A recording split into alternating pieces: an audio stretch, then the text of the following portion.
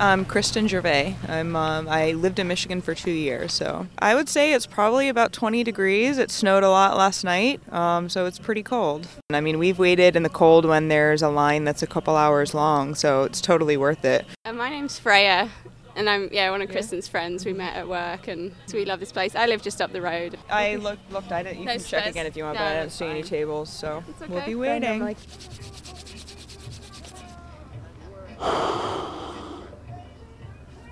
My name is Carrie. Oh, I live in Owasso. I came out today because it's kind of like a social experiment. People regulate themselves, no numbers, everybody's nice, you meet people in line, and you never know what's going to happen when you walk in that door.